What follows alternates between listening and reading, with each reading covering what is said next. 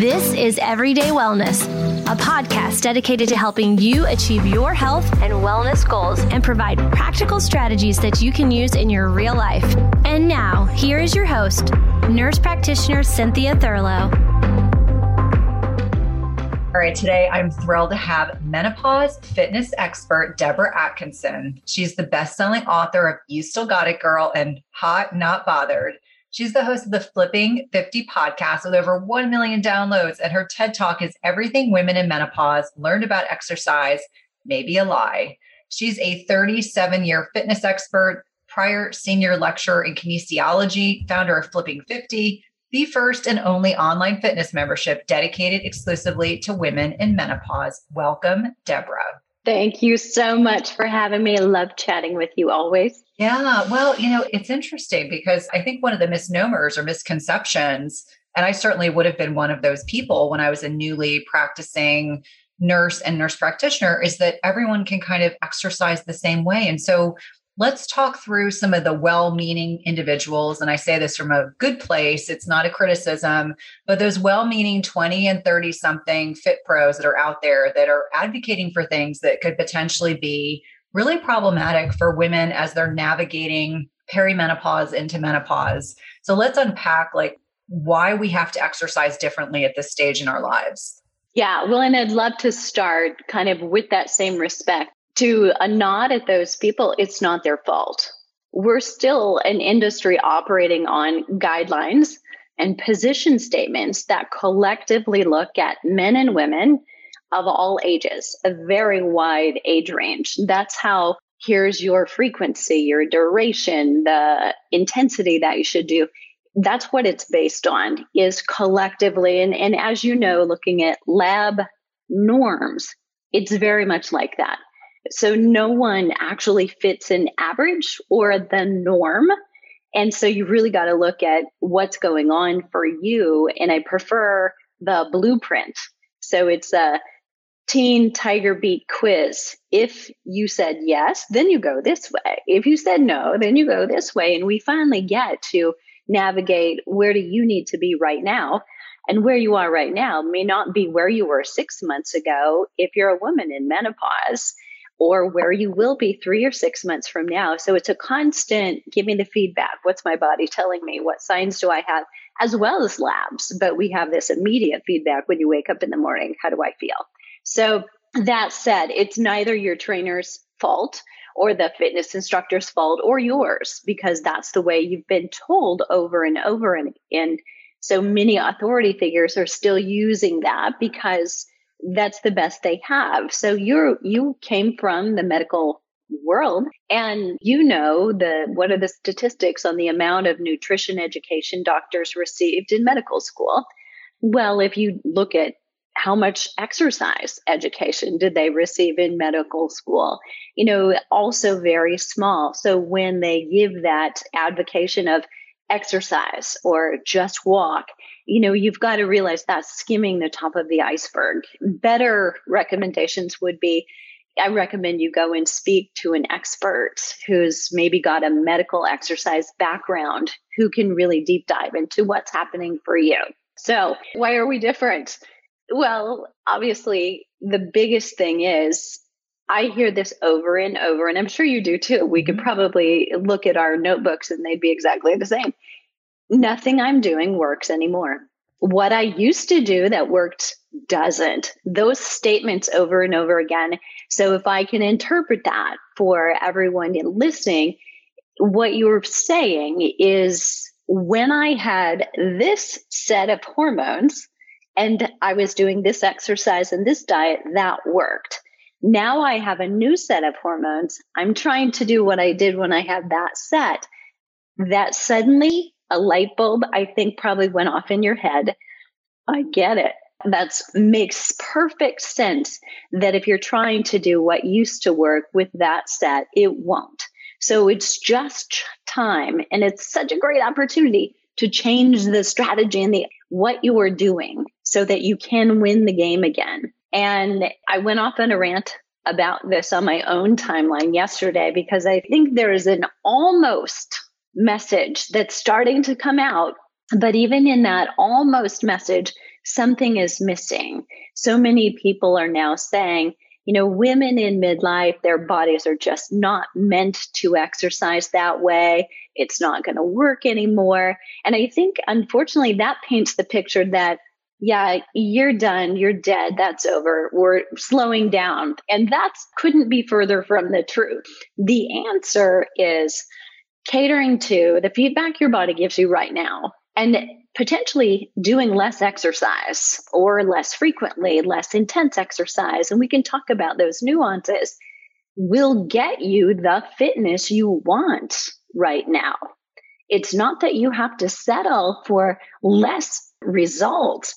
You may just need less exercise to get there. And it may also be a window in time. It's a moment in time when, like, if you were pregnant, if you had the good fortune and the blessing to be there, you did not exercise the same way healthy you prior to or after pregnancy did. That makes perfect sense because we can see it, because we know we're creating life and it's a 9-month journey. Well, this menopause journey, unfortunately, it doesn't have a timeline on it. For a lot of women, it's kind of ambiguous about when it starts and when it's going to end. But you are in that kind of a moment in time. So changing what you're doing during this time, and yet when you're in postmenopause, things will change again and you will be able to do more. If you are an exercise lover and you want to get back to doing more and doing performance-based things or adventure things or races, you can do that. Nobody's saying that you cannot. It's just pay attention to the feedback your body is giving you and the hormones that you have right now. I think it's really important to, and you obviously allude to this bioindividuality piece, recognizing that what we need in terms of physical activity at 20, 30, 40, 50 and beyond can look very different. And I think it's important because unfortunately, I feel like there's a lot of antiquated dogma. I know that we talk quite a bit about this, but the one that I think of the most is this concept of exercise more, eat less as being, the mainstay that people really, they hold tight to this, really antiquated belief system. And it can really mess with their heads because I get women that will come to me and they'll say, well, the same thing that you mentioned, what used to work for me doesn't work anymore. I do CrossFit and then I'm exhausted and then I can't get out of bed. And then it starts this really vicious cycle. And I think for many of us, like tapping in intrinsically and doing the things that make us feel good, make us feel energized is a really important distinction, because there were definitely years where I would take, essentially, it was like a CrossFit-esque class. It was like a conditioning class. And in my late 30s, I started finding it took me longer to recover. And then as I entered my early 40s, and this is when perimenopause really hit me hard, I would get migraines. I couldn't stay hydrated enough. I was getting up really early in the morning. So let's, touch on some of the physiologic changes. What are some of the things that start to happen to women's bodies as they're, maturing? Someone the other day was saying, they didn't like the middle-aged terminology. And they said, how about we say more mature women? I said, okay, I'm willing to use that vernacular. But what are some of the physiologic changes that start to happen with regard to our joints and our muscles as we are chronologically getting older? And I want to be really clear, and this is something that I did not know until I was in my 40s, about peak bone mass, peak muscle mass, how critically important these things are to really focus on in our 20s and 30s, and not to wait until you're in menopause to suddenly go, oh, that was 20 years ago, or that was 15 years ago. I had no idea. So let's talk about some of the physiologic changes, because I think that's really important. Yeah, love that you brought that up too. And this is really, I think, the underlying thread. I've been in fitness for 37 years, you mentioned, and so much of the time someone thinks that's about selling sweat, or selling exercise and the fitness part of it. But what it's really about is the ability to be a better mom, or be a better parent, a better partner, a better CEO, a better employee, or the gifts that you have in the world you can't give without this vehicle working right.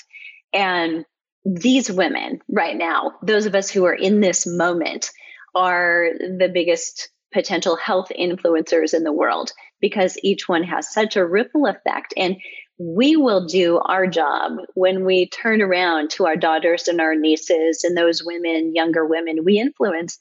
and have them really put the emphasis in the right place when they're in their 20s and their 30s.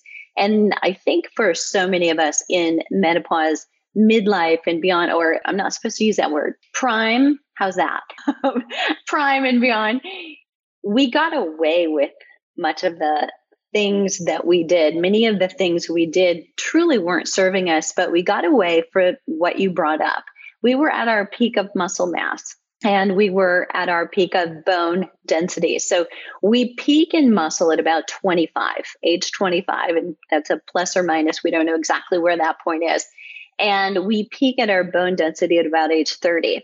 Meaning what we're doing is pouring into those banks, really. And so what we do prior to that really matters, more so with bone.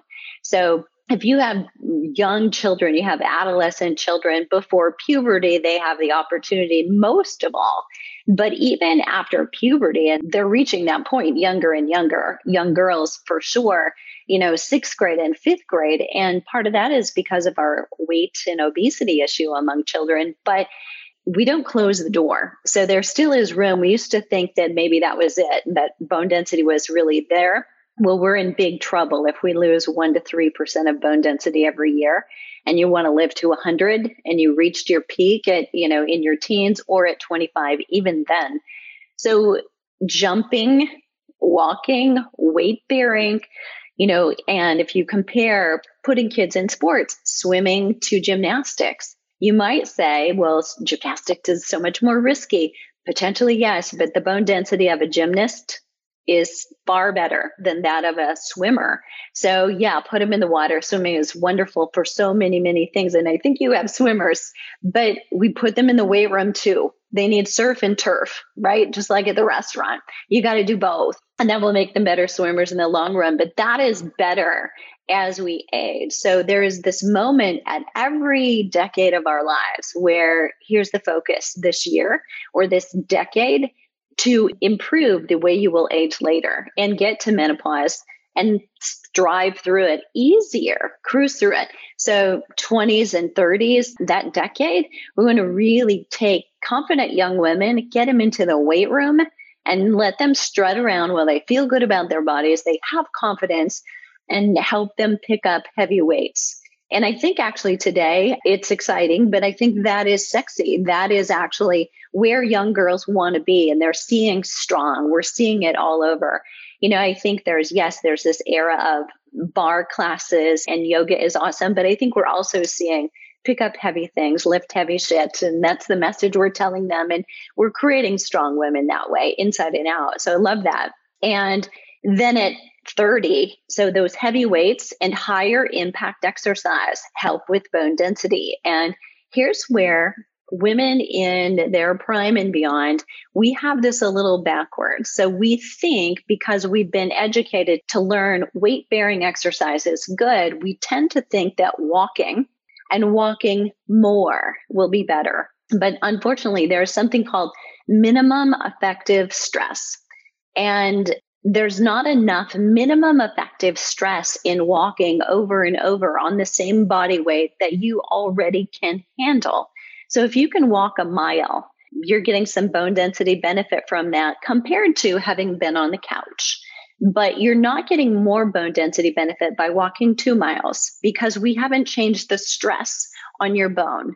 So it's not the same if I said, here's how we can affect positively your muscle. Reaching muscular fatigue with a lightweight, more repetitions, or a heavyweight, fewer repetitions will help your muscle. The same cannot be said for bone density. So we have to lift a heavy weight fewer times in order to really affect bone density. And the only outside of that, the outlier, is progression. We all need to start lighter and progressively move to heavier to be safe and lay that foundation. But joints and ligaments need that progressive overlay of stimulus. And as we age, we need it slower and slower. So, and the reason being is we are a little bit more prone to injury. And here's the caveat, and I think we'll see more of this, but it's a really hard thing to study because obviously researchers are not real keen on the idea of let's see if we can cause an injury, right? That's not a great study. So what we have to do is collect data after the fact of what injuries happened, and we're only able to look at it that way. So it will be slower to come, but we don't know exactly the reason. But women who are probably in menopausal years, perimenopause, just postmenopause, are more prone to injuries like itis, tendinitis, and many of you will identify better if I just list them off. Things like plantar fasciitis, tendinitis, hip bursitis, you've got tennis elbow. Those things are definitely more common at midlife and beyond. We know there is a relationship with hormones. We don't know exactly what that relationship is, but it means that we've got to take better care. And it could be, this is totally theory, but I think it's a collective look at our nutrition over the years. If we've dieted and we've skimped and not been supplementing, not looked at, I've took this out, so how am I taking it in elsewhere? We haven't done a great job of that. And part of it is we were that era of, do I take a multivitamin or am I just peeing it out? And a lot of us were just like, oh, forget it. I'm not going to do that, and I don't know about you, but if I look at my counter, it's like a pharmacy over here. And I'm totally back on the bandwagon and realize I've got to pour that all back in, or this vehicle driving down the road is not going to work very well. So I think we've got to do some catching up and really stay on top of what's our micronutrient sufficiency and are we there? But we also have to look at, sleep. Have we shortchanged ourselves there?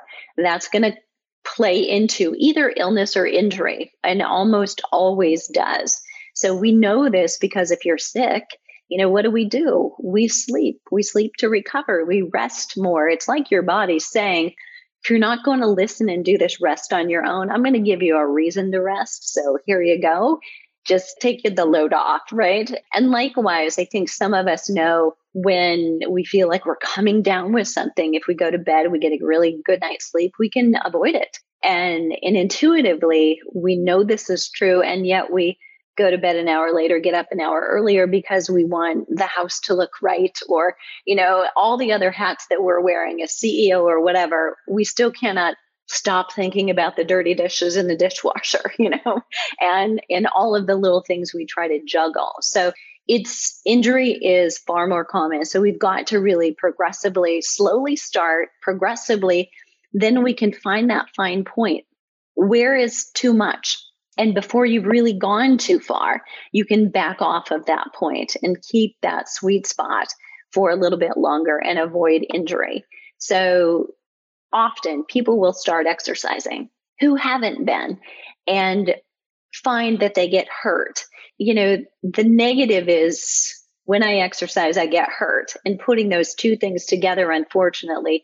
But what exercise probably did is made you aware of an imbalance that was already there. And because it's like music in the car, on the radio, there's rap music in the background, you may be able to deal with it. But if somebody turns the radio up, it's like, I can't stand that. I can't take it. And that's kind of what happens to your body. It's like we just amplified it. And so now you became aware that that was there. And I think if you can reframe, coming up with, this happened to me, it's a great lesson and opportunity for, it's not just potentially about my foot, this plantar fasciitis. It's maybe a reason to look at my sleep, my micronutrients, and the way I'm approaching my overall stress load on my body, because exercise is stress, diet is stress, and we have to look at the whole thing, and more so amplified in that middle of midlife, middle of menopause moment. Do you find yourself struggling to get a good night's sleep?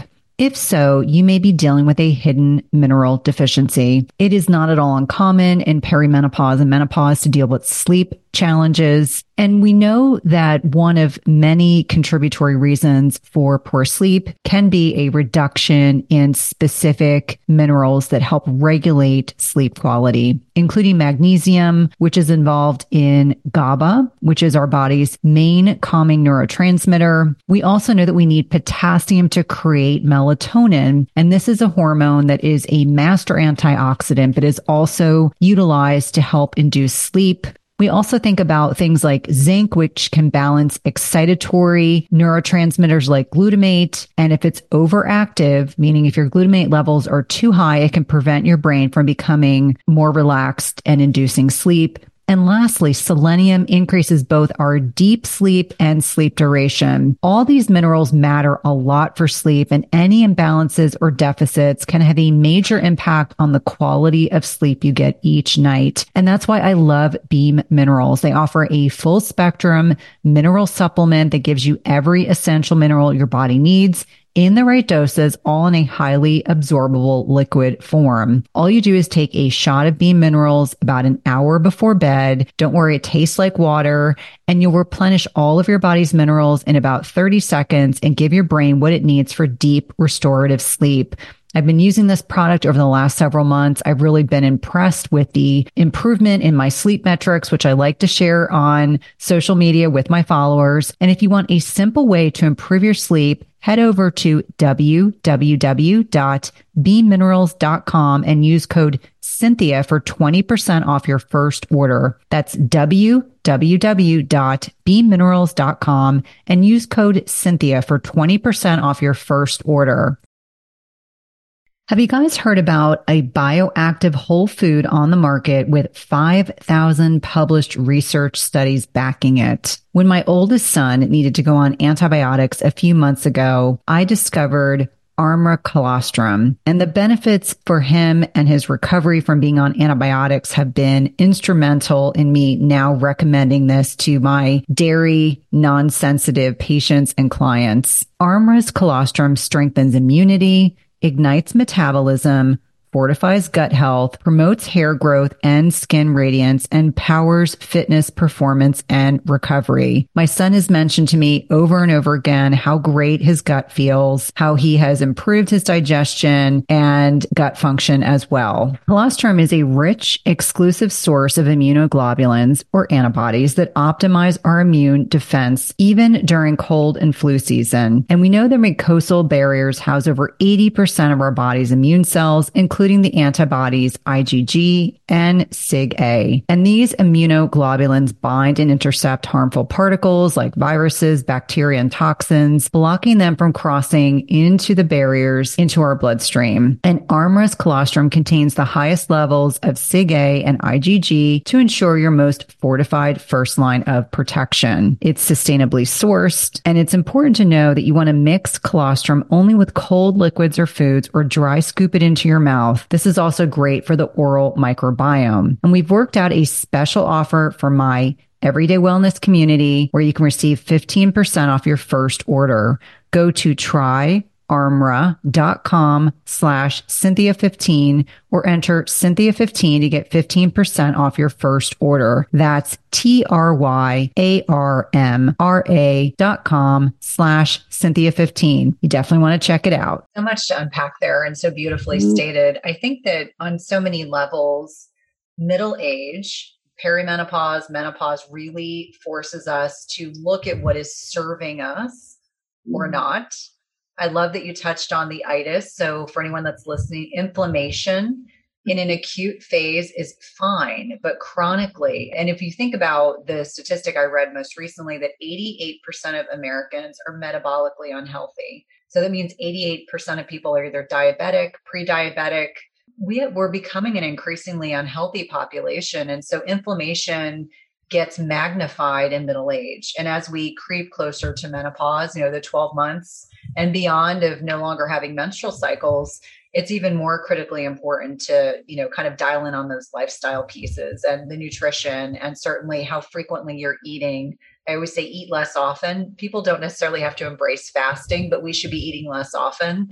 And certainly really getting honest about your connection with nature. I think one of the blessings that came out of COVID was that I walk outside every day, generally in the morning. Some days it's a mile, some days it might be more, but it's become something that I really crave. My body craves this connection to nature that I was probably not doing enough before. But I love that you mentioned for so many women that they enter into this phase in their lives that they have to exercise differently and they have to be much more attuned to injuries and, aches and pains they didn't otherwise have. I have no problem sharing that I started developing plantar fasciitis, I think when I was 38.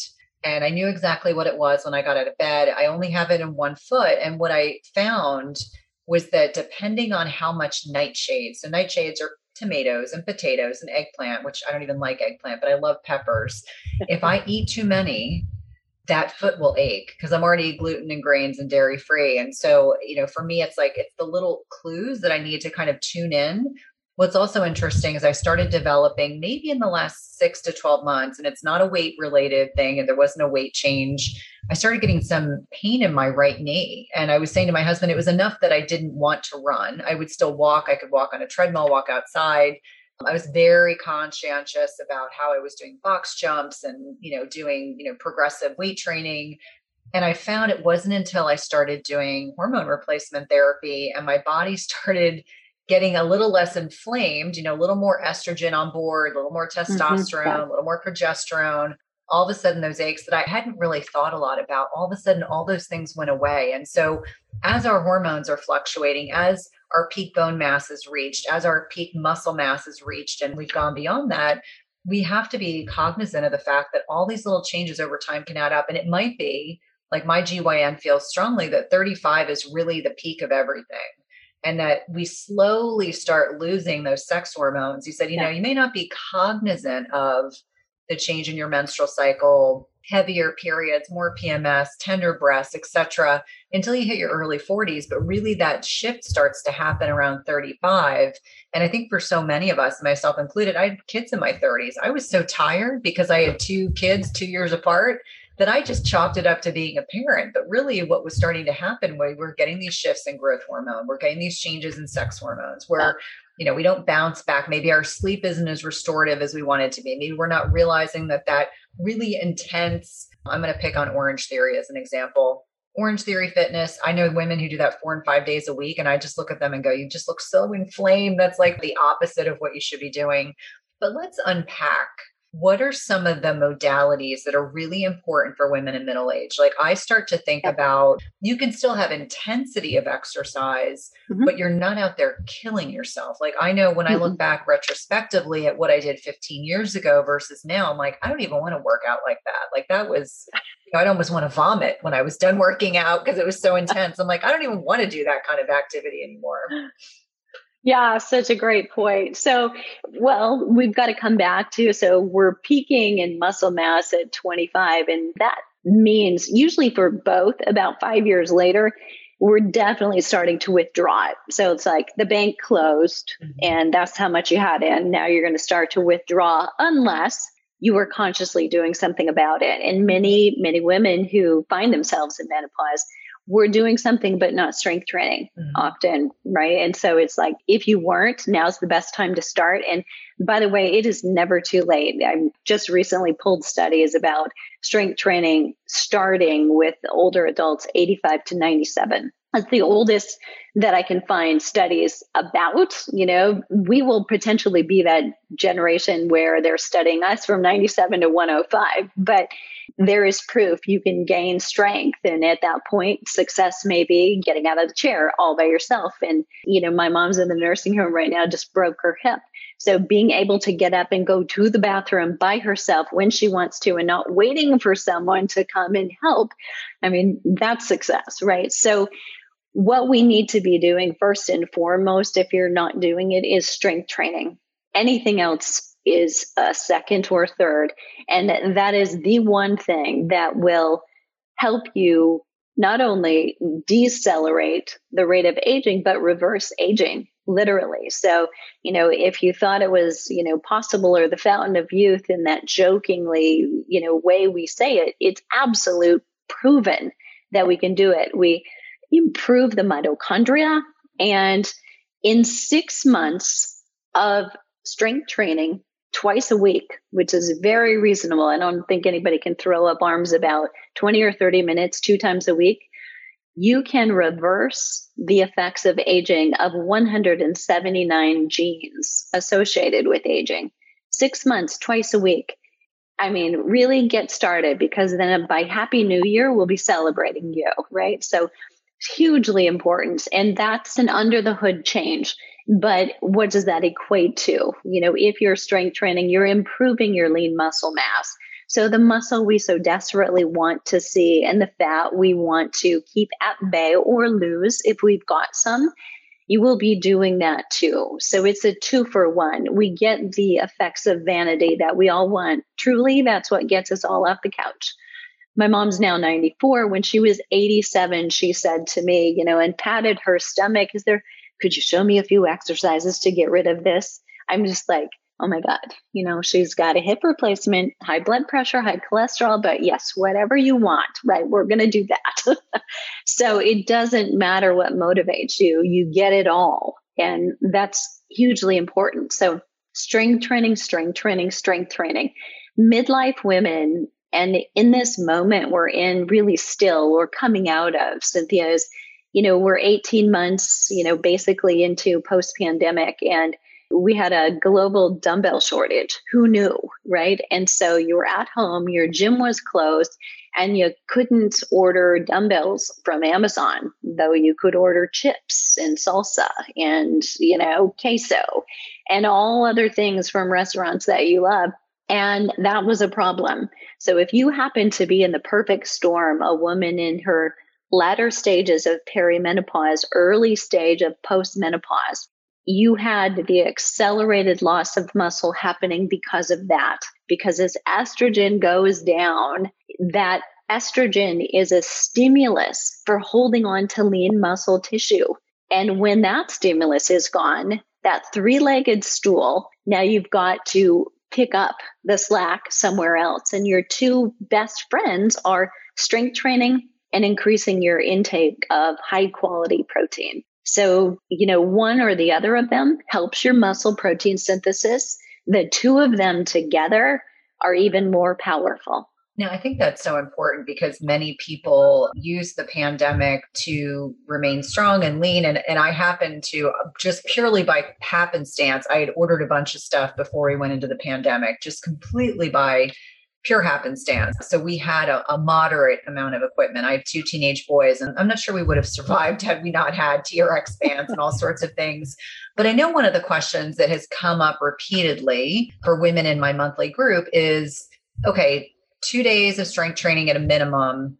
How do I know I'm working out intensely enough to stimulate muscle protein synthesis? Because I think it's very easy for people. I mean, anyone can go grab a kettlebell or can go grab a 20-pound, dumbbell and do some physical activity, do some strength training. But where is the sweet spot? Like, how much load on that muscle? And the other part of that question is, like, someone at 45 versus 65, are there kind of parameters that you like to utilize? Because there was one woman in one of my groups who's actually in her late 60s. And she said, what do you recommend for someone at 70 versus 45 or 50? And I said, I'll definitely ask Deborah. But I mean, those are the kinds of questions that start to come up with people aren't sure. They need guidance about how much intensity in order to stimulate muscle growth. Yes, great questions. Okay. So in terms of strength training, when we talk intensity, the way we gauge it is, do you reach muscle fatigue? And that is the best way to state it. So someone could say, well, if we were comparing weights, like 20 pounds versus a 10-pound weight, that the 20-pound weight would be more intense if we used that. But it's not necessarily true. If you put that weight down before you've reached muscular fatigue, then you've made it a wash. So it has to be about reaching muscular fatigue. So what that means is actually your selection of the weight is based on, if I said, I'd love for you to do 20 repetitions, and that's a fairly high number. So low numbers would be 10 or fewer. So if you're only going to do 5 repetitions and you reach fatigue, it's got to be very heavy, right? And if you are doing, say, 28 to 30, and that's about as high as I would go. And the reason I would go there would be we're really wanting to focus on gait. We really want to focus on some performance related types of things and functional movements. That word is thrown around. So I really broke one of my own rules by throwing it out there right now. So if you have questions on that, we'll come back to it.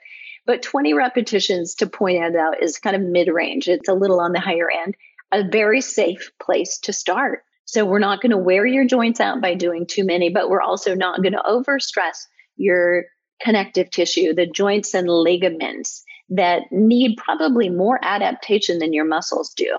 You may put that weight down, in fact, and say, I think I could have done even more. And that's a great place to start because your ligaments need that time in between where you could have done more for the muscle. But fatigue is very different when we talk about being overall tired, like we could wring you out and drag you out of the studio when you're done. That's just overall fatigue and tired. That's not what we're looking at. And I think there's a meme that floats around, but it's probably one of the best things I've ever seen on social media, that any exercise can make you tired. Only certain exercise makes you better. And that's what you're looking for. So fatigue, when we talk about strength training, is in the end of every set. When I've asked you to do 20 repetitions, by the time you're at 17, 18, 19, and 20, you're wondering, am I going to actually be able to get these last couple? Or I'm feeling like I'm starting to cheat and maybe feeling this come up. And I'm using other muscles and trying to maybe swing it a little bit more because the muscle is done. It's tired. When you put that weight down, that doesn't mean you then are suddenly sore or broken or hurt. It means probably in about a minute and a half, 2 minutes, you'd be able to pick that up again and do another set.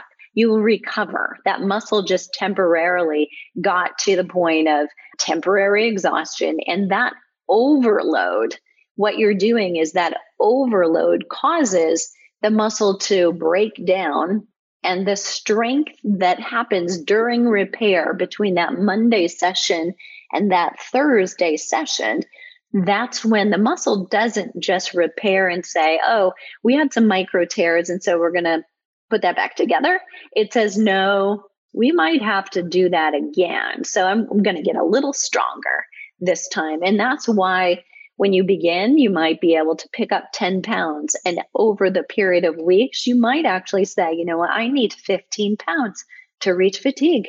10 is just not doing it anymore. That's why you get stronger, because those muscles are resilient and they overcome what they were first prone to. So whatever caused them fatigue. But here's the thing. Women often premeditate. So if I say we're going to do 3 sets of 20 repetitions, it is not at the end of those 3 sets you should be at fatigue. It's at the end of that one set. All I want you to focus on is set number 1. Before you get to 20, I want you at fatigue. And then when you come back for the second set, you may pick up a different weight. You may need to, but then you deal with set 2 only when you get to set 2. So each and every set then really matters. And that's most important. There's a volume of studies coming out about strength training for women over 40, saying that we do better with a higher volume. We need more volume. So here's the trick. We're on a tightrope and we have to walk this really fine line between how do I get enough stimulus, enough volume, and remember that if the volume of my work goes up, the volume of my recovery must also go up so that I don't risk adrenal fatigue, so that I have adequate recovery. And so that we all keep in mind, the goal is not to get better at the gym. The goal is for what we do in the gym to help us get better at life and have great energy the rest of the day. You should not feel like you need to spend 23 hours on the couch. You should feel like, I feel so glad, so invigorated that I did this, and I can think much more clearly, and my appetite is stable. I don't have cravings. And anything different than that, disrupted sleep, tons of fatigue, you could take a nap right after your workout, or you're craving all day long, like, got to have carbohydrates. I need something sweet. That's a sign that exercise is not quite right for you.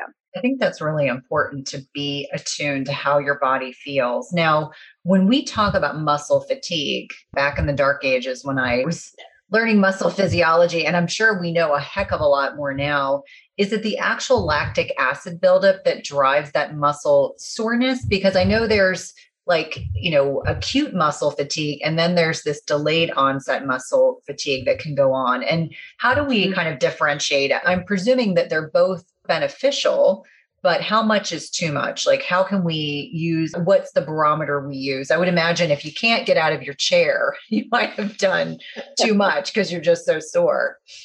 So first of all, I'm going to admit this right now. So I can't pronounce this word. So I'm going to need your help. Okay. So the Iowa football players. So rabinosis, is that the word? Rhabdomyolysis. Thank you. See, I knew you would know that word. But we're seeing that in even women who are going to boot camps, with the 4, 5, 6 days a week, or who are going to CrossFit. And I don't love to throw any program under the bus. And by the way, I give great kudos to the CrossFit environment for what they've done with the culture and bringing people in and keeping them. But the frequency with which you do things and the quality of any program is still only as good as the coach whose eyes are on you and that program. So that needs to be said no matter what it is you're doing. So if we're causing a lot more breakdown than is necessary, we're going way beyond. And yes, if you can't sit down, stand up from the toilet, that's a sign we've really had a lot of micro tearing beyond. So it's kind of excessive damage. And I know a lot of women love to feel a little bit sore, but I will also say this, because there are women who are disappointed when they don't feel sore. But recovery and your likelihood of getting sore is very unique to individuals. So there are some individuals who really very rarely feel soreness, but they have reached muscular fatigue at the end of a set. They've reached the overload, and yet they tend not to. We don't know exactly why that is, but we don't know if that's a certain enzyme in their muscle or their body, and or the void or lack of one in someone who tends to get more sore. But you probably already know who you are. You've had enough history to know whether it's exercise or it's gardening all day, that you do tend to get sore if you do too much, or you almost never feel soreness or respond very quickly and recover. So it's a unique to you thing. And that's true of your time to recover in general. Olympic athletes, so let's say they were all on a team and they were all 22 years old and very young, which is probably pretty typical of Olympians. But teammates doing the same workouts could have a very different recovery period that is true for them. It's very unique. It's somewhat genetic, but it's very unique to individuals. So it's why individual coaches will then need to step in and say, somebody needs a day off, one more day off before they come back to that workout to attain the same level of fitness and not be breaking down. So it does not mean that you're less fit than somebody else. I think we've always thought the sooner you can do another high intensity, high quality workout, the faster you will become more fit. But as we age, that is less true. So if you are only just breaking down those muscles, we will be losing it. So at the beginning of the pandemic, I recommend that every household in the world have a SMART scale so that you're measuring what is the result of your daily habits and your weekly habits of exercise and the nutrition that you're observing. What's happening with the amount of muscle you have, what's happening with the amount of fat you have, and not just your weight. That's feedback there. That is your own scientific study. And that will help you uniquely target what's happening for you. I love that you brought up the SMART scale. I've always been a fan of not weighing myself and not telling my clients. But as I've gotten more mature, I use it as even if it's once a week, twice a week, couple times a week, not so that people perseverate over the number, because it's very easy to get fixated on number. I want to be X weight. But the SMART scale, what's really amazing about it is I can track my body fat, I can track my muscle mass, I can track my water weight. And so that is far more important and valuable information than the actual just here's the composite number of you stepping on the scale this morning, which can go up and down by, gosh, anywhere from 1 to 5 pounds on a day, depending on what you've eaten the day before, how good your sleep has been, whether or not you're dehydrated. So I love that you touched on that. Now, one question I received over and over and over again, and I have to ask it, is what are the best exercises or combination of exercises for the average middle-aged woman who's looking to lose fat, body fat? Because in our groups, we talk a lot about strength training and just being active and, doing some type of flexibility training and making sure you're getting enough sleep. But obviously you may have a very different answer, and not everyone can do hardcore HIIT or Tabata. I always tell people it's good to get a little breathy, but if it leaves you, as you mentioned, needing to go home and take a nap, or you're so exhausted, then you've done too much. And we can touch on, when we talk a little bit about hormones, how we can overtax our adrenal glands in perimenopause and menopause by just doing too much, which we're all kind of prone to doing. Right. Yes. So for that middle, first of all, so to answer that, none of you are average, by the way. So, but for that woman who has those goals, like I want to see more muscle than I'm seeing more fat and potentially lose or keep the fat off, best exercises are going to be those for major muscle groups that are compound in nature, which typically means we're moving more than one joint. So here's the worst absolute. If I would see a trainer working for me in the gym, clearly standing with someone who most likely had a weight loss goal, doing standing one arm dumbbell curls, she was going to be in my office as soon as that session was over, explaining to me why that was important.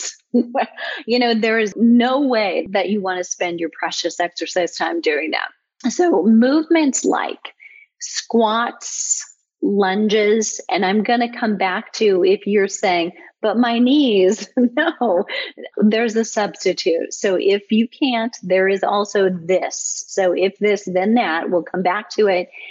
Chest press, bent over rows, or any kind of pulling. So if you're in a gym, a lat pull down or a rowing machine, those are some of your best core exercises. So we use that word core a lot, but when we say core, the middle and the meat of all that you're doing should be centered around those kinds of activities. You're going to stimulate the most muscle mass, which is going to in turn stimulate the most metabolism boost during that exercise. The difference between, say, a bar class, and I was a dance minor, so I'm not, discriminating, but the bar class and being in the weight room, actually doing squats and lunges and chest press, although you may get some muscle toning work, the exercises you're doing here are more isolative and isometric and small range of motion, and not enough to actually take you to that muscular fatigue. Even though you may feel the burn over here, it's not the same. It's just not the same as going to full range of motion. Thinking about you've got to push yourself up out of a chair. That's not a big deal right now, let's hope, but in 30 or 40 years it is. So you're training for that right now, that marathon that you're going to do. So it's those types of exercises where we're working on big muscles of your chest, of your back, of your lower body, the glutes, the quadriceps in the front of your thighs, the hamstrings in the back of them. And then I like to think of it as a bullseye. That's your middle. That's right there, target. You have 10 minutes to spend 3 exercises, a squat, a chest press, and a bent over row, done 3 times. That's the best way to spend that 10 minutes. You're going to get the most bang for your buck. You are staying consistent. Check. I'm somebody who exercises regularly and I stimulated my metabolism. If you have more time than that, then outer range becomes things where you're actually doing a little bit more isolation. So maybe it's bicep curls, maybe it's a tricep press, whether it's overhead or it's behind you, depending on who you are. Maybe it's a longer lever with a bicep curl and a tricep kickback. Maybe it is a machine where you're doing a leg extension and a hamstring curl. So kind of fewer joints involved means fewer muscles involved, still major muscles, but that's how you would spend the next layer. And then that outer layer is, much smaller muscles. And although important, especially if you have an injury, for instance, a shoulder injury, but doing small lateral raises or front raises or reverse flies for your shoulders, because we're getting smaller and smaller. So if we're talking metabolism, big muscles, then fewer joints, but still large muscles, and then your smaller muscles. So that's kind of metabolism and bone density in a nutshell. I love that because it provides kind of this visual representation of what we're really aiming for. And so strength training at least twice a week, being active. I always say that's just part of living. Like we breathe, we need to remain active. Yep. What are your thoughts on flexibility work? Like people doing yoga one day a week, maybe that's on a day where they're taking a day away from the gym or doing solid core. For full disclosure, solid core has become one of my favorite things to do because it challenges me mentally and physically. In fact, I was away for 3 weeks, took my first class this morning because we moved last month.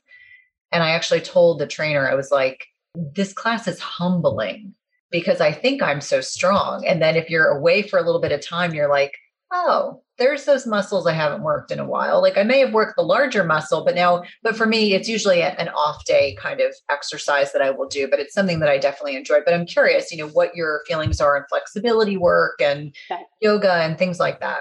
Yeah. Well, first of all, it's a little bit like vegetables, right? So nobody ever ate too many vegetables. Nobody ever stretched too much or did too much mobility.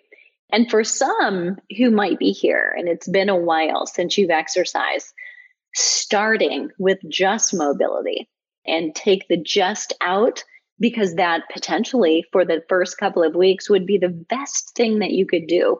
You'll be opening things back up, getting rotation and extension and flexion and lateral flexion back into your body and to your spine, so that adding more, that next step, will be more comfortable when you do it. And when we're exercising and it's more comfortable, and that's outside of what you've just said. So the challenge of exercise is different than it feeling uncomfortable for you to be in doing the movement. But you're going to want to rinse and repeat, right? So it should feel comfortable. But I think flexibility every day, and that might mean that at the end of every time that you exercise, there should be some mobility and flexibility work. And I'm slipping that mobility word in where we grew up hearing it as flexibility, right? The muscle strength, muscle endurance, flexibility, these are components of fitness. And yet we don't necessarily want flexibility for flexibility's sake. We used to have you sit on the floor and do the seated toe reach, right? And then we were like, this is a really bad test. So all we're seeing is rounding of the back. We're not really seeing any measure of flexibility. So what we know is we really need mobility, the ability for you to move in your full range of motion. That's what's truly important. So whether that is your preference to do Pilates or yoga, and I'm not familiar with solid core, so now I have research to do after I get off. So you've created a little work for me. I've got to go look and see what that is.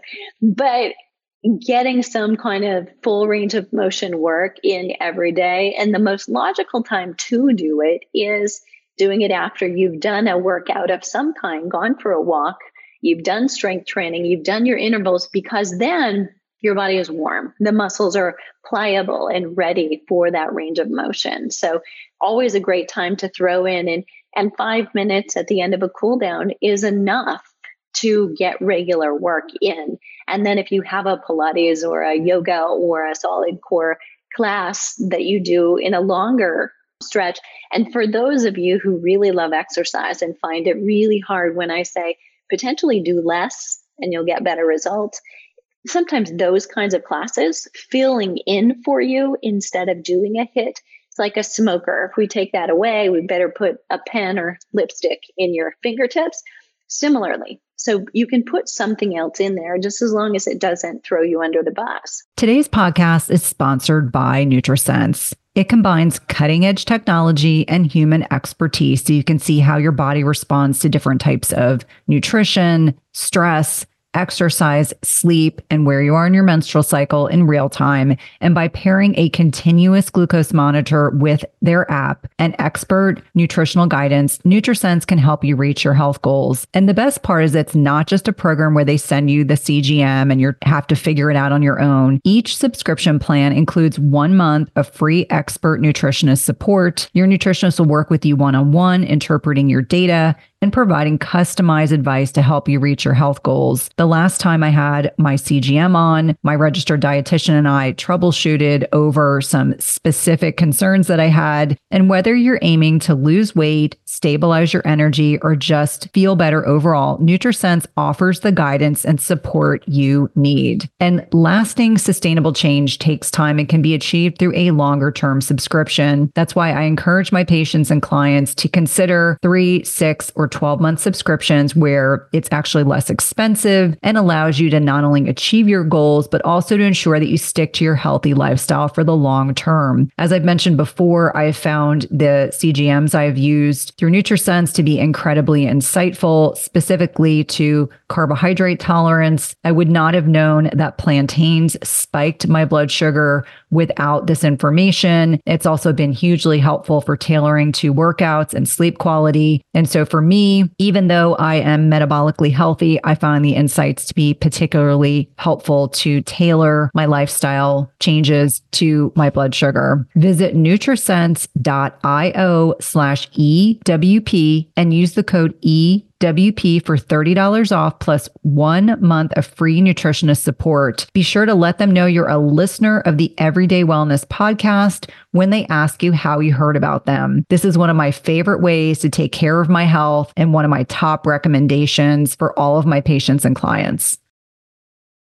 At some point, we've all been sold a big, fat lie. It's called the protein misconception. So starting in the 1980s, we all believed that more protein equated to more muscle growth. And I'm here to tell you it's a big misconception. This has a great deal to do that our body can only absorb protein that's broken down into smaller building blocks called amino acids. It doesn't matter if you're consuming 30 grams of protein or 300 grams of protein. If you don't have a sufficient supply of enzymes to digest the protein, your muscles will ultimately be unable to use these as vital building blocks. That's why it's crucial you take a high quality digestive enzyme. The one I trust and use myself is called Masszymes by Bioptimizers. Masszymes is a full spectrum enzyme formula with more protease than any other commercially available product, with 5 different forms of protease. Plus, it contains all the other key enzymes you need for optimal digestion. If you're experiencing bloating, gas, or digestive distress, a contributing factor can be that your body is no longer producing as much digestive enzymes. And you can try Masszymes today, risk-free. They have a 365-day full money-back guarantee and is the gold standard in the industry. Go to bioptimizers.com/Cynthia. That's bioptimizers.com/Cynthia and use promo code Cynthia10 for 10% off of any order. Again, that's promo code Cynthia10 for 10% off any order. I love that. And I think it's important for many of us that really do love being physically active. For me, we're in a position where 90% of our belongings are in storage right now. And that includes all of my home gym equipment, without having a gym. So for me, I'm almost like a dog with a bone. It's like I need to do something that keeps me intellectually and physically stimulated at all times. Now, you mentioned at the very beginning that you do take supplements, and I'm very open that I do as well. What are some of your favorite supplements to recommend or suggest to your clients that benefit them in terms of their results? I'm curious because, my family laughs. I mean, when we moved, it's like I had boxes of different types of supplements that I like having at the ready. I may not take them every day, but kind of starting off with the supplements that you find are most beneficial for like the average client that you're working with. Obviously, there is no one that's average per se, but, for some of the things that people are looking for when they come to you, what have been, some kind of high point beneficial supplements that you have suggested? Yeah, definitely. So of course, just the basics. So I take a multi, very high quality, but for a lot of women, so these things, and I'm sure we're probably going to be on the same page here, but vitamin D. So we all know we need it. We need that sunshine. But as far as exercise goes, it's fast twitch muscle fiber, supportive. And what does that mean? So two things. I did a whole media tour around the country back in the day. We used to travel. This was a couple of years ago, about fast twitch muscle fiber, because even though a lot of us are doing interval training, we may be doing that interval training, say running on a treadmill or up a hill. That is still not fast twitch muscle fiber. Our fast twitch muscle fibers are responsible for two things: our reaction skills. So fast twitch muscle fibers, are stimulated when you're like doing something your kids might do when they go to camp. You're doing ladder drills. You're doing quickly moving through the tires or through a ladder, or you're imagining it on your tile on your floor or the boards on your deck. And you're moving quickly and rapidly and doing kind of a foxtrot, like a 1, 2, 3, 1, 2, 3, 1, 2, 3. And that kind of reaction skill, or somebody's behind you throwing a ball at the wall and you have to respond to it, that causes fast twitch. And if you play with a really poor tennis partner, that causes you to need your fast twitch muscle fiber. That's good too. So those kinds of things we need so we don't trip when we're older.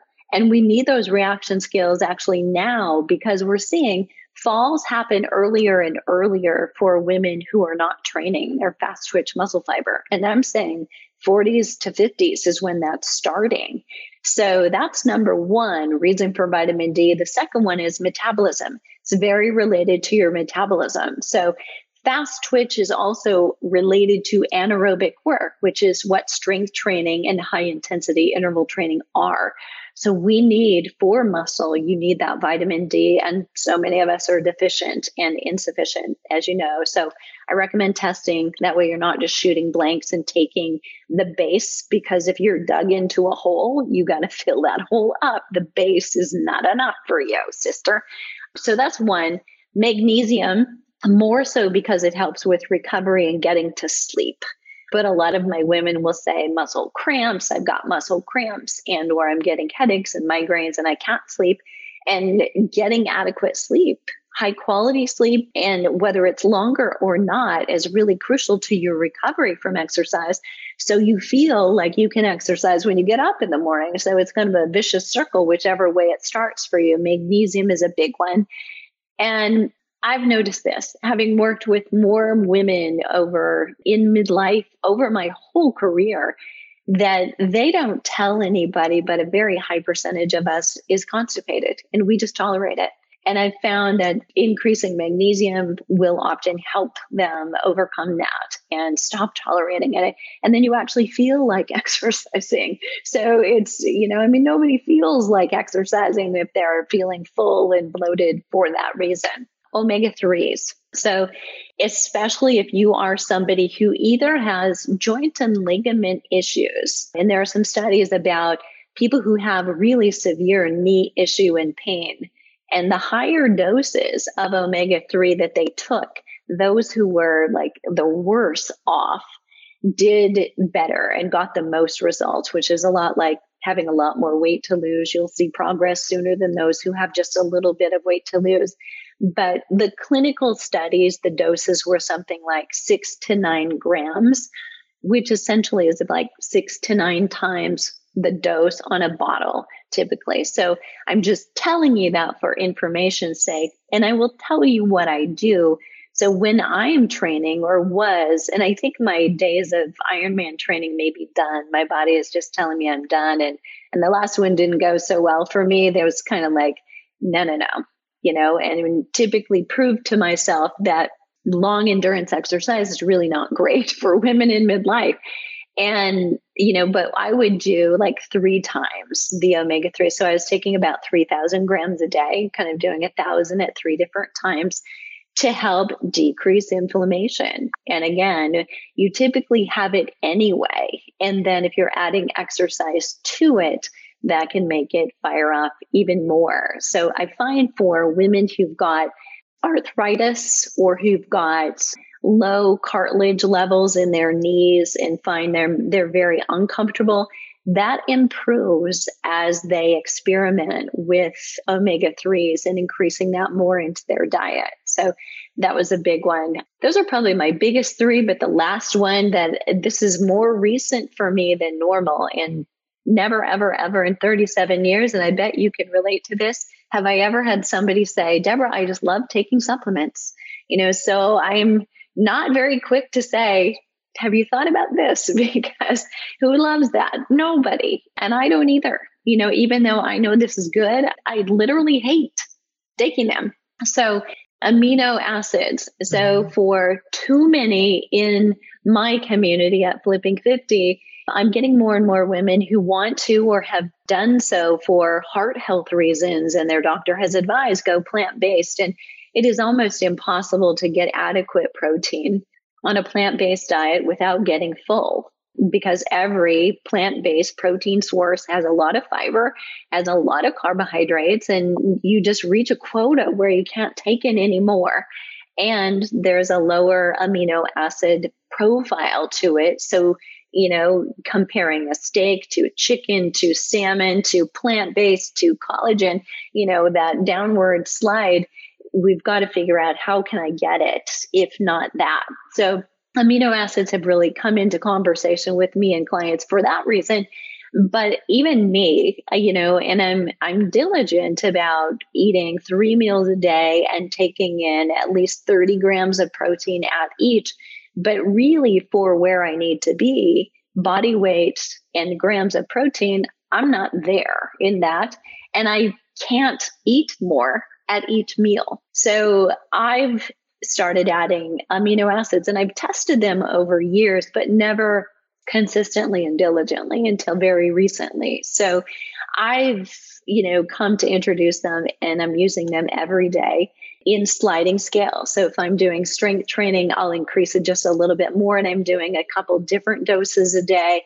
Otherwise, it's there. And yet, as I say that, it's food first. So I don't want somebody to immediately think, oh, good, I can skip that meal and I can just take the aminos instead. I think we've got to think about the whole collective micronutrient density that we need from the foods we're getting, not just taking it in a bottle. But it's like, get there with food as far as you can go, and then supplement where you need to go the rest of the distance. I think that's a really important distinction to make, that we, I always say it all starts with food and then adding in supplements if you can't get there. Now, vitamin D, for those that don't know, it's involved in immune function, and actually given hopefully the downward trend of the pandemic, we know that those individuals with the lowest vitamin D levels generally tended to be the most metabolically unhealthy and the ones who had the worst outcomes. So vitamin D is involved in immune function as well as, insulin sensitivity. So you obviously want to make sure your vitamin D levels are therapeutic. I like to see values above 60. Magnesium, without question. I mean, this is an electrolyte that all of us need more of in our lives. And I always say, if you're stressed, you need more magnesium. Obviously, there's different formulations. I think magnesium glycinate is awesome if people are dealing with constipation. And as you stated, no one wants to deal with constipation. Many people still are uncomfortable talking about the fact they're not having bowel movements. And I tell people all the time, constipation is not normal, nor should we normalize it. So it's important that you're having a bowel movement at least once or twice a day. In fact, in my schooling, I was taught you should have one after every meal. And I'm not sure everyone has enough time in their schedule for that. When I think about omega-3s, a lot of this has to do with the fact that, the number one consumed fat source in the United States is soybean oil, which is an inflammatory omega-6 seed oil. And so if you think about that in and of itself, most of us are inflamed to begin with. So I think that's a nice addition. And the amino acids piece, this spins everyone's wheels. I know when I was talking with Gabrielle Lyon recently, she had mentioned, if people find 1 gram per pound of ideal body weight really overwhelming, just aim for 100 grams of protein a day. And, that could be your 30, 40 per meal. And then kind of backloading from there. Amino acids are a great option. I mean, sometimes I'm trying to get them in my kids because even trying to keep teenagers, they're constantly hungry. That can be problematic. Now, I want to be super respectful of your time, but I do want to touch on just one more thing. On your website, I read a statistic that I thought was really, it's a good way to kind of bring home to women the hormone piece as it relates to middle age. So the loss of estradiol, which is the most active form of estrogen prior to going through menopause, can increase visceral fat by 10% in 6 months. I'm going to say that again. The loss of estrogen can increase visceral fat, so the fat around your organs, your belly, etc., by 10% in 6 months. So I want to leave the listeners kind of thinking about how this loss of estrogen and progesterone and testosterone as we get closer to menopause, how that can manifest. Because I know both you and I have spoken privately, and I had initially been very anti taking bioidenticals or hormone replacement therapy until I had, this is funny. I can laugh about this now only because I'm now more informed, but until I found out I was osteopenic, I was also losing muscle mass. Over the last 2 years, I've lost so much muscle mass. And then my sleep quality was really starting to slide despite doing all the things. It was becoming like an extra job to try to make sure I could sleep through the night. And the thing that's interesting is the first night I took just oral progesterone, I fell asleep in the bed talking to my husband. He looked over at me and he said, "You just fell asleep instantly." And I woke up in the morning in corpse pose. I didn't move. My body so desperately needed progesterone. So I don't want anyone who's listening to feel fearful about the possibility of hormone replacement therapy or bioidenticals. And obviously every person that's listening has different needs, has different philosophies on this. But as a healthcare provider, I have never felt better. In fact, I don't think I realized, I think it was a slow kind of drain on my body that I just kind of had gotten very accustomed to not waking up without an alarm anymore and really struggling to stay asleep and losing muscle mass and obviously bone mass, which is a whole other kind of topic. I'd love for you to just touch on the things that you've seen working with clients, the before and after, how they feel, how they respond to exercise, how much more metabolically flexible they become with the addition of that hormonal support. Because once we lose it, our body will try to make more estrogen, but it makes a weaker form called estrone through fat tissue. Our body really leans on the adrenal glands to make more progesterone, but it makes it harder for our adrenal glands to respond to stress. And so I'd love for you to just briefly touch on the things that you've seen working with clients, even with yourself, as it pertains to replacement of those hormones that we've lost. Yeah, and you're such a great example, really, because you are small, right? In stature, you're a small person. And yet I've got a lot of women in our community who don't all need to lose weight. Some of them are small. They really don't have any weight to lose. They definitely have lean to gain, actually, so that they don't become frail. And they've lost lean muscle or bone density, but they've also gained that belly fat. So it's like they've had a relocation, not necessarily a gain. And so typical. And I think a mutual friend of ours, so Sean Tassone, will say, that it's like evolution, is that reason for that 10-pound weight gain that happens and tends to deposit around the midsection and or no gain, but still a deposit around that midsection. It's almost your body's protective factor for you've lost that bone density protector. It's actually gaining weight to help you have more support against your bones. So in the theory behind that is heavy women, so larger size women, very rarely have bone density issues unless they've been long-term on medications that have affected them.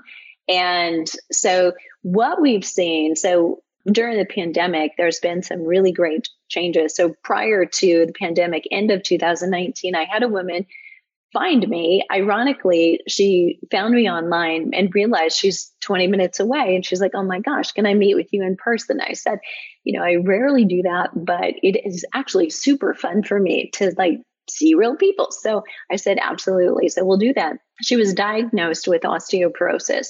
And as it does for so many women, it feels like somebody just pulled the rug out from underneath you. You feel like you're thriving, you're healthy, and then feel threatened. Like, what does that mean for my future? I'm a grandmother. I run a company. This was all going through her head. And so we met a few times in a gym. And I showed her, this is what you want to be doing, very similar to what we talked about. These are your core exercises, the most important for you. These are the things I want you to do. Pandemic hits. And so then we met once or twice via Skype. And I said, this is how you're going to do these things at home. Same idea, different way of doing it with your dumbbells at home. And this is what we're going to do. And I also suggested something to her that you may want to weigh in on, but AlgaCal. So she went on AlgaCal as a supplement. So I want to make it clear that weight training alone will not increase your bone density if you're a woman in menopause or postmenopause. We can't do that. What we typically are doing is slowing losses. If we slow them down, and instead of losing 1 to 3% of your bone density a year, you lose 1 or you don't lose any, we've made a significant change in your health. And that accelerated loss of 3 to 5 years during menopause, that's going to be significant for your future. But she contacted me after she kind of went off on her own. She was doing it at home. You know, she's a CEO. She's a woman in charge. She did not need me to connect with her week to week, but she contacted me almost a year to the day. She had a next bone density scan, and she had increased her bone density by 1%. And that is so rarely heard of. But in studies for AlgaCal, and I sound like a poster child, I am not related or an affiliate for them, but I have found that it works, and works without risk that I know of to date for anyone. And the results have shown over time that kind of increase happens even longitudinally in a 7-year study, 1% every year. And that's huge. So the ability to feel like I'm doing something proactive, I am seeing the results. This is actually working. Her doctor was thrilled, not only about the exercise program, but the combination of the two. And I mean, she's like a star in the community for her doctor and AlgaCal. So we've seen that.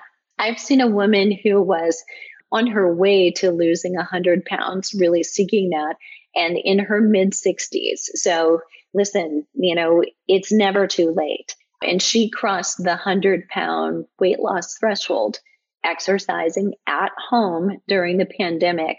So 7 months, she didn't lose all 100 of that. Let me make that clear. But she got the rest of the way. And I think she's at about 104 pounds lost total now. But she's exercising at home. And she's like, I thought about going back to the gym now that it's open. And then I'm like, it's just so convenient. I think I might stay at home. And she's having great results. So we know it's possible, and if you're at home and you're loving it, you're loving the convenience of it, it's a viable way to do it. I love those stories. It's so inspiring and encouraging. I don't know about AlgaCal. So I'm going to, much like you not knowing about Solidcore, I'm going to have something to go read about. But certainly for me, that was a huge determinant of why testosterone was something that is part of my hormone replacement therapy, because that was the concern was, it's not going to get better. It's going to get worse unless we're really proactive. Well, I want to be super respectful of your time. How can listeners connect with you? I know without question, based on the amount of questions I got prior to our episode today, that people will want to connect with you. How can they work with you? How can they learn more about you? You've got a great podcast. I was enjoying listening to it over the weekend. How can people connect with you? So you can find me at flipping50.com. So that's all words spelled out. And if you're interested in just sticking a toe in the water, I do a 5-day flip, the number 5-day flip, flipping50.com/5-day flip. And I'm everywhere on social at Flipping50TV, Flipping50TV. So look forward to connecting and answering questions. So feel free to reach out if you've got something we missed and didn't get to. Well, thank you so much for your time, my friend. I'm looking forward to seeing you next month in California. And for listeners, obviously, Deb and I went almost an hour and a half. So your questions have definitely influenced the direction of the conversation. We'll definitely have you back again. Thank you so much. Thanks for listening to Everyday Wellness. If you loved this episode, please leave us a rating and review, subscribe, and remember, tell a friend. And if you want to connect with us online, visit the link in the show notes.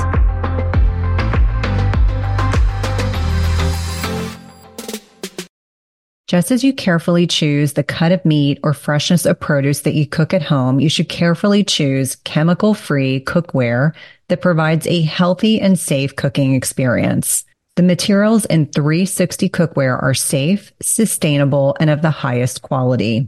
Their cookware is 100% free from any toxic chemicals, as the company produces quality stainless steel cookware and bakeware without added chemicals, and all are manufactured in the United States.